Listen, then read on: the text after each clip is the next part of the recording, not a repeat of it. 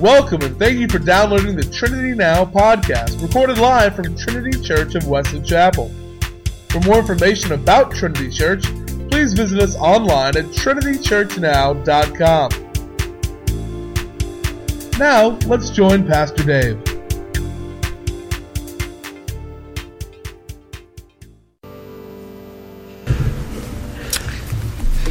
Open your Bibles, please, to Revelation chapter 2, and we're starting in verse 18. Revelation chapter 2, and starting in verse 18. We, back in November, had started into the 7 churches of Revelation.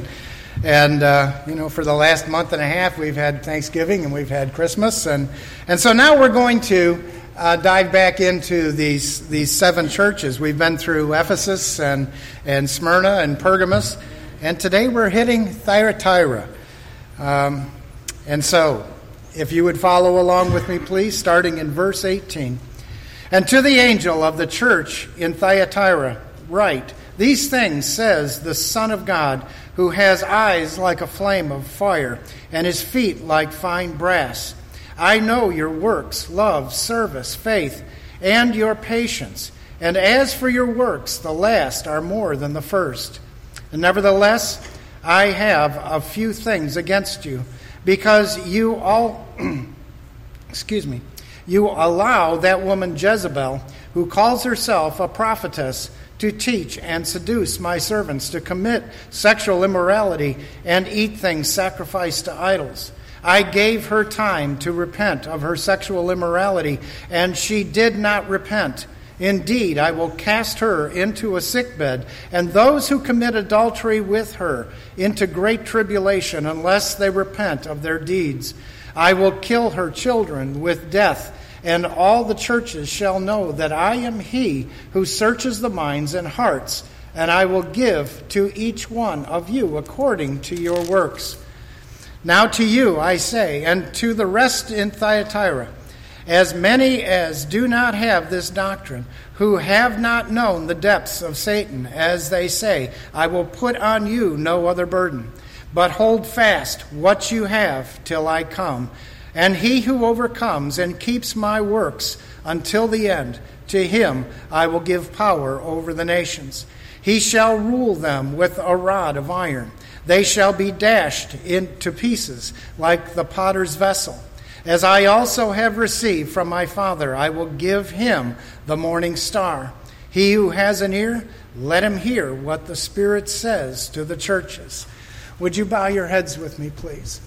Our Heavenly Father, we give you thanks in all that you are as our God.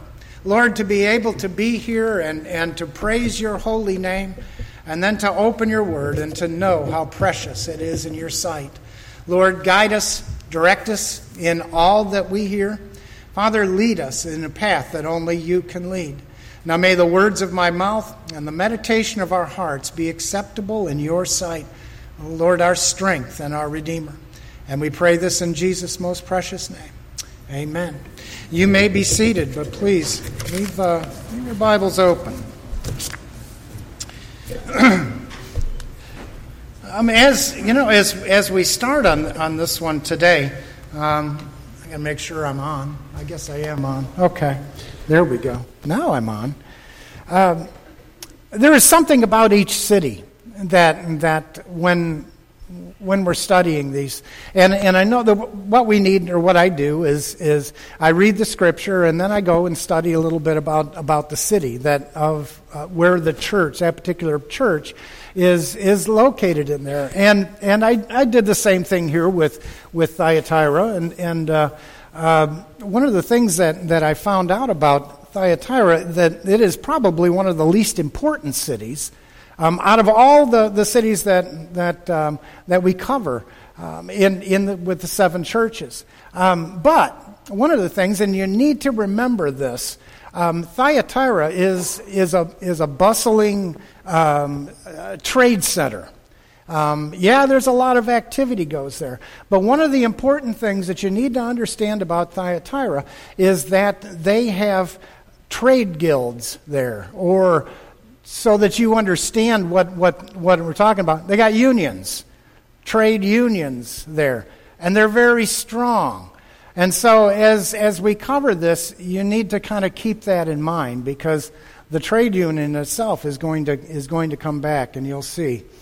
But the church has done some good things. And it's like a lot of the churches, not all of them, but a lot of the churches that we've studied in here, and that the Lord, He has good things to say about them. There's some good points in the churches.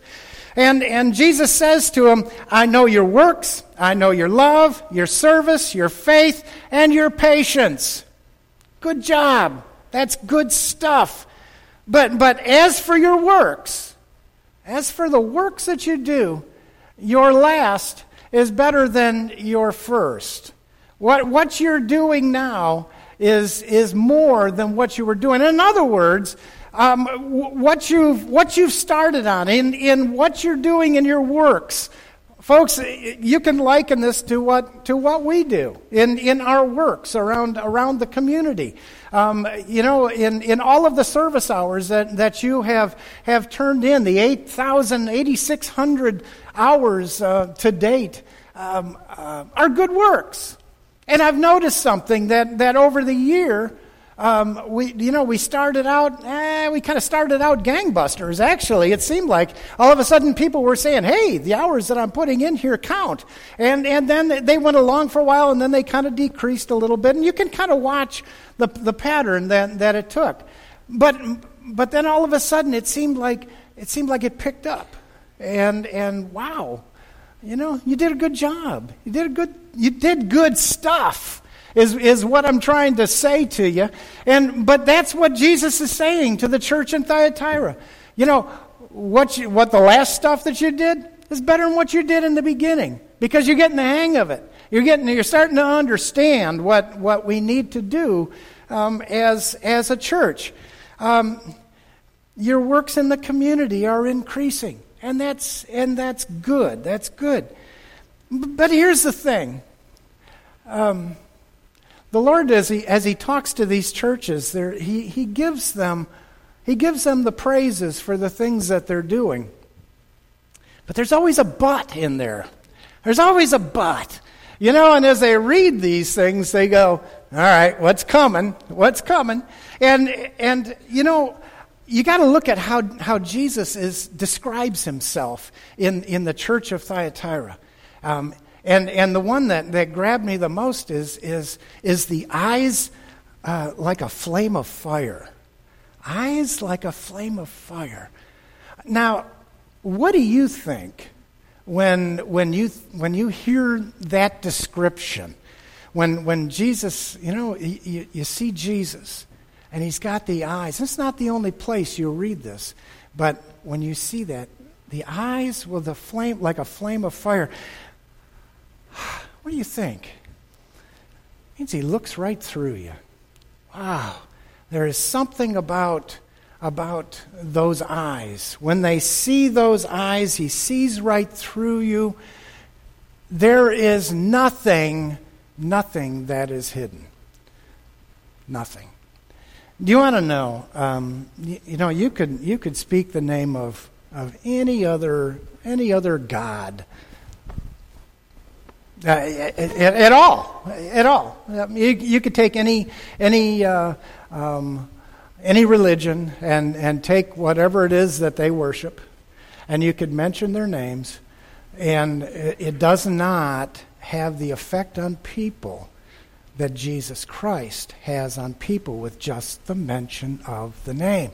Why? It's because the name of Jesus Christ demands a response. The name of Jesus Christ brings forth a feeling that, wow, he looks right through me. He sees who I am. Do you want to know why people, they can say they don't mind it when you talk about God, but when you mention Jesus, wow, something else happens there. And that's why. You see, Jesus looks into our hearts. He can see into our hearts. He can look right through us. He can see who we really are. And the problems is that there is nothing hidden. Nothing hidden. And that's what's so amazing about it. I was reading an account the other day about the Great White Throne. And as I was reading it, it's in Scripture. Scripture talks about the Great White Throne and how those who are not saved, will stand before the Great White Throne one day. Judgment. That's what we're talking about here. And who sits on that throne is Jesus Christ. He's told us that in Scripture. He said, the Father has given all judgment unto me, and so Jesus Christ will sit on that throne of judgment one day. And when you stand in front of him, he opens up the book, and he opens up the other books. And everything, believe it or not, everything that you've ever done is there. And we're going to answer for that. Not we. If you're not saved, if you're saved, you don't stand before the Great White Throne. But that is the point where people will say, hey, listen, Lord, look at all the good things I did. And that's when he says, guys, it never was about the good things that you do. It's your acceptance of me as your Savior. You see, that's the eyes that look right through you. Wow, that's where it really comes to play. But as he looks at the church in Thyatira, here comes the admonishments. Here's what you do wrong, guys.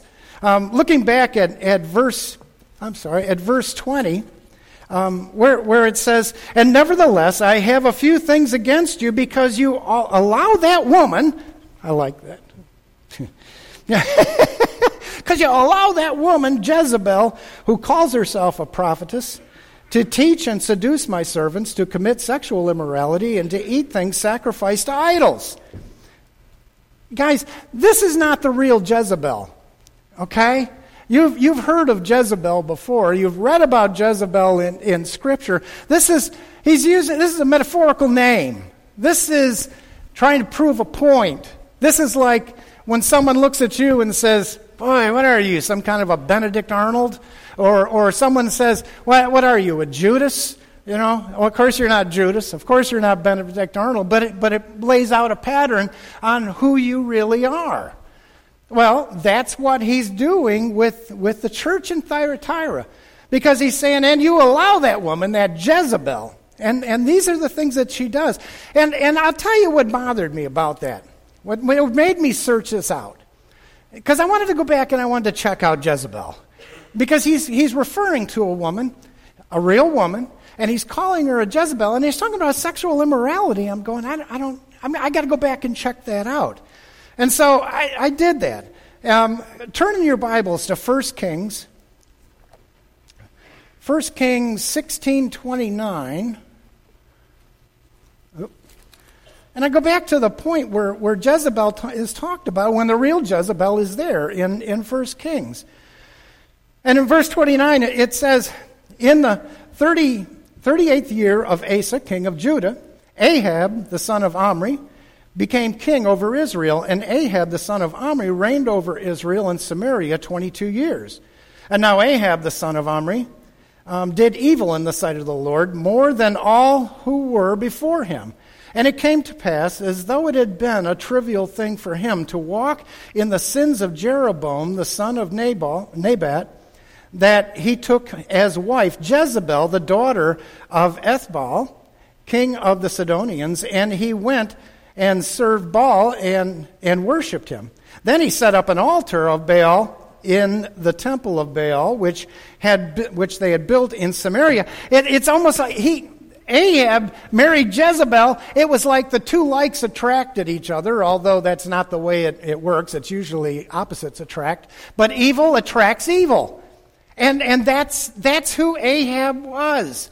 He was evil. He married an evil woman. An evil woman.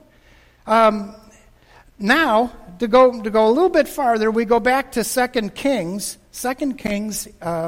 chapter 9, verse 22, if you're writing that down, where it says, "And now it happened when Joram and Jehu, that he said, saw Jehu, that he said, Is it peace, Jehu? And so he answered, What peace?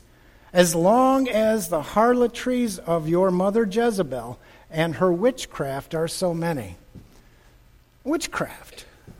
You see the word witchcraft. We're talking about someone who is an evil person. When they bring witchcraft into this, Jezebel, out of all the things that she did wrong, was never accused of being a sexually immoral person. That's not really what she was accused of. We know that the worship of Baal was involved here. The worship of Baal. Sidebar here for a second. But, guys, think about this for a moment. They worship Baal. If you're not worshiping God the Father, God the Son, God the Holy Spirit, who are you worshiping? Can we say Satan? Okay. Somebody will tell you, no, it's God in another name. Who told you that? The world told you that. Guys, if you're not worshiping God the Father, God the Son, God the Holy Spirit, you're not worshiping God. You're worshiping Satan. You see, and God by any other name is not God. He's not. I am. Really. It's nothing else. It's nothing else. And so you see, Jesus isn't saying this woman Jezebel, this woman is Jezebel, but that she has the spirit of Jezebel. Okay? Do you see, by showing you who Jezebel was, now we can see what he's talking about with this woman is that she has the spirit of Jezebel. She is like Jezebel. She is like Benedict Arnold or like Judas or whatever. She is like Jezebel. Here we go with the eyes of flame again. He looks right through her. And the only words that he can come up with for her is to say, that's a Jezebel. That's who she is. She's leading our people astray. Sexual immorality. No, adultery. Leading the people in adultery. They're seeing right through into her heart. Jesus is looking into her heart, and he knows the kind of woman that she is. Now, just for a moment, think about this. Do you think this woman is evil looking? Probably not. Probably not. She's probably a nice lady. Very well could be a nice lady. Do you think that maybe she has an evil laugh like a Disney wicked queen or something like that? No, she doesn't. I'll bet you she even claimed Jesus as her Savior. I'll bet you she did. I'll bet you maybe she was even baptized. Bet you she was. People were fooled. But you see, she was a teacher in the church. And so you automatically think that if she's a teacher in the church, then she must be okay. Look, she claimed Christ as her Savior. She was baptized. She does all kinds of great things. She teaches in the church. Do you think the church was stupid for letting someone come into the church and teach an evil point of view? Do you think a church would honestly let someone come in and say, hey, listen, here's the gospel, but hey, let's get Satan's point of view on this? Do you think the church would do something like that? No, they're not doing that. If the church is really a church, they're not doing something like that. You see, folks, I think that we would be much better in our spiritual lives if we would consider the fact that Satan is not stupid. He's not stupid at all. He can come to you in beauty. He can come to you in kindness. He can come to you in sympathy. He was the most beautiful angel. And he can come to you in all those things. You see, do you know what this woman Jezebel was teaching? Do you know what she was teaching? Accommodation with the world. That's what she was teaching. Acceptance of the world. That's what she was teaching. Acceptance which was happening in the world around them. Here's what's going on in society around us. And this is what she was teaching them. Okay? Do you remember the thing about the trade unions? Do you remember when I was talking about the trade unions? Thyatira was a bustling trade center with strong trade unions, folks. The familiar name would be unions. They called them guilds at the time. But it's known, and it's a fact, that to be part of a trade guild of that day required participation in pagan rituals. You had to worship another god in order to be part of the trade union. So if you wanted to work in the trade unions, you needed to be part of a pagan ritual. To be a member meant to participate in religious idolatry and immorality, debauchery. You know, you had to do all those things, but at least you had a job. Do you see? That is what was happening in the society of that time. And this is what Jezebel was talking about, and what she was teaching was acceptance of what was going on in society. Society would say it was okay. You see, Jezebel taught that you can still worship God, and you could still worship the pagan gods. That's what she's teaching. You know why she teaches that? It's for an ease of conscience. An ease of conscience. I feel bad that I come to church every day and I worship God when I'm here. But you know, I've got to work. And in order to work, I've got to belong to my union. And if I belong to my union, well, then that means that I've got to worship a pagan god. I've got to worship an idol. I've got to do these things. Otherwise, what am I going to do for money? And here would come Jezebel saying, hey, it's okay. It's okay. You worship God when you're here, and when you go over there, you worship another god. That's okay. Nobody expects you to do anything any different, because that's what society is demanding of you. You poor person. I wouldn't want you to be suffering at all. So go ahead. Worship the other ones.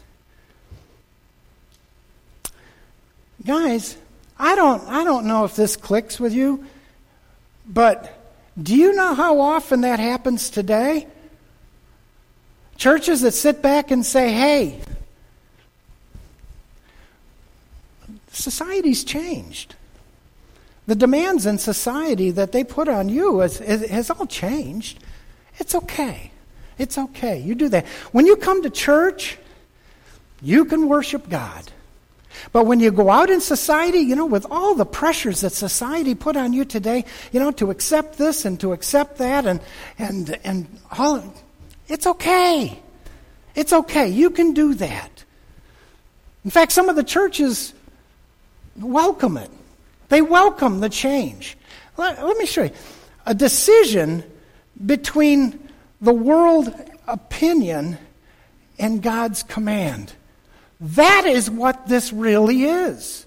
You see, God's word never changed. It never did. It never did. Man did. God never changed. And so because man changes in his thoughts and his desires, then we come into this split where we can still worship God, but that we can still do what man expects us to do. And you know what? Everybody's happy.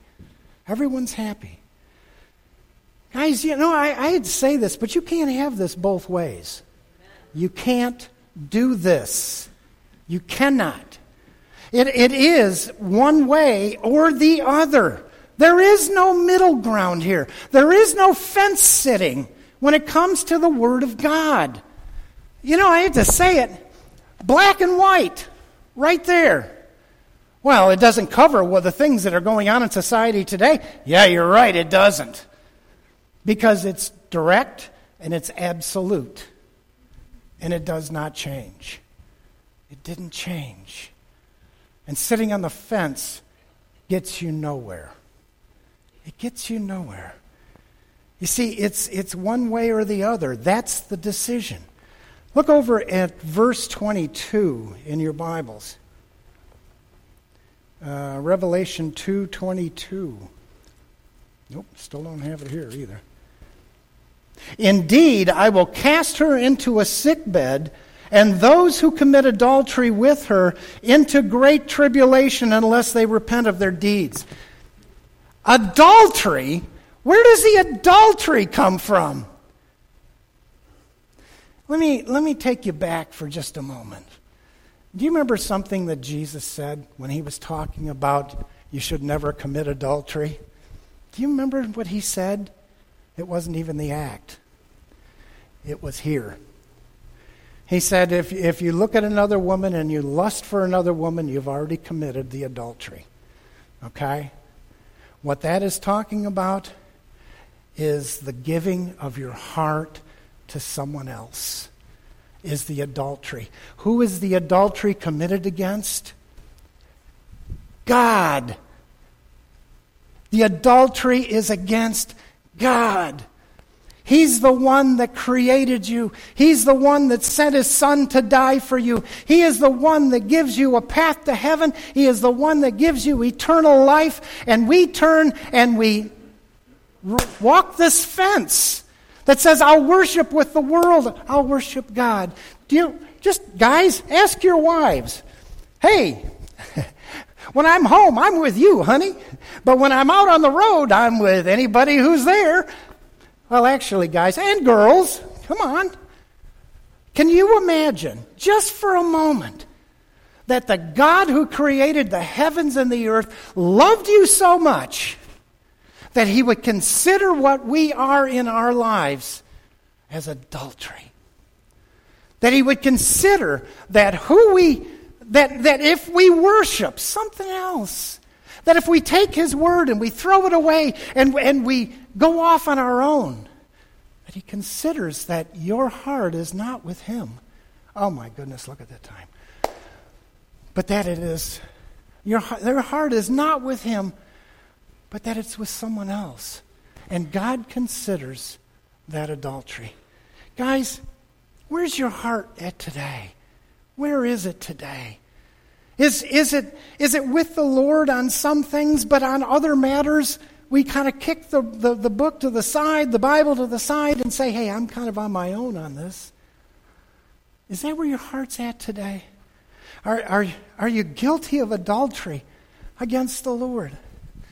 Guys, when we come to the table, and I apologize, when we come to the table, folks, we have given our heart to the one who has given his heart to us. His heart is ours, the heart of God. He loves us so much that he gave his Son for us, for the forgiveness of our sin, that we could have eternal life through him. Folks, this is a God that loves us so much. Don't walk the fence with him. Be his. Be every bit of his.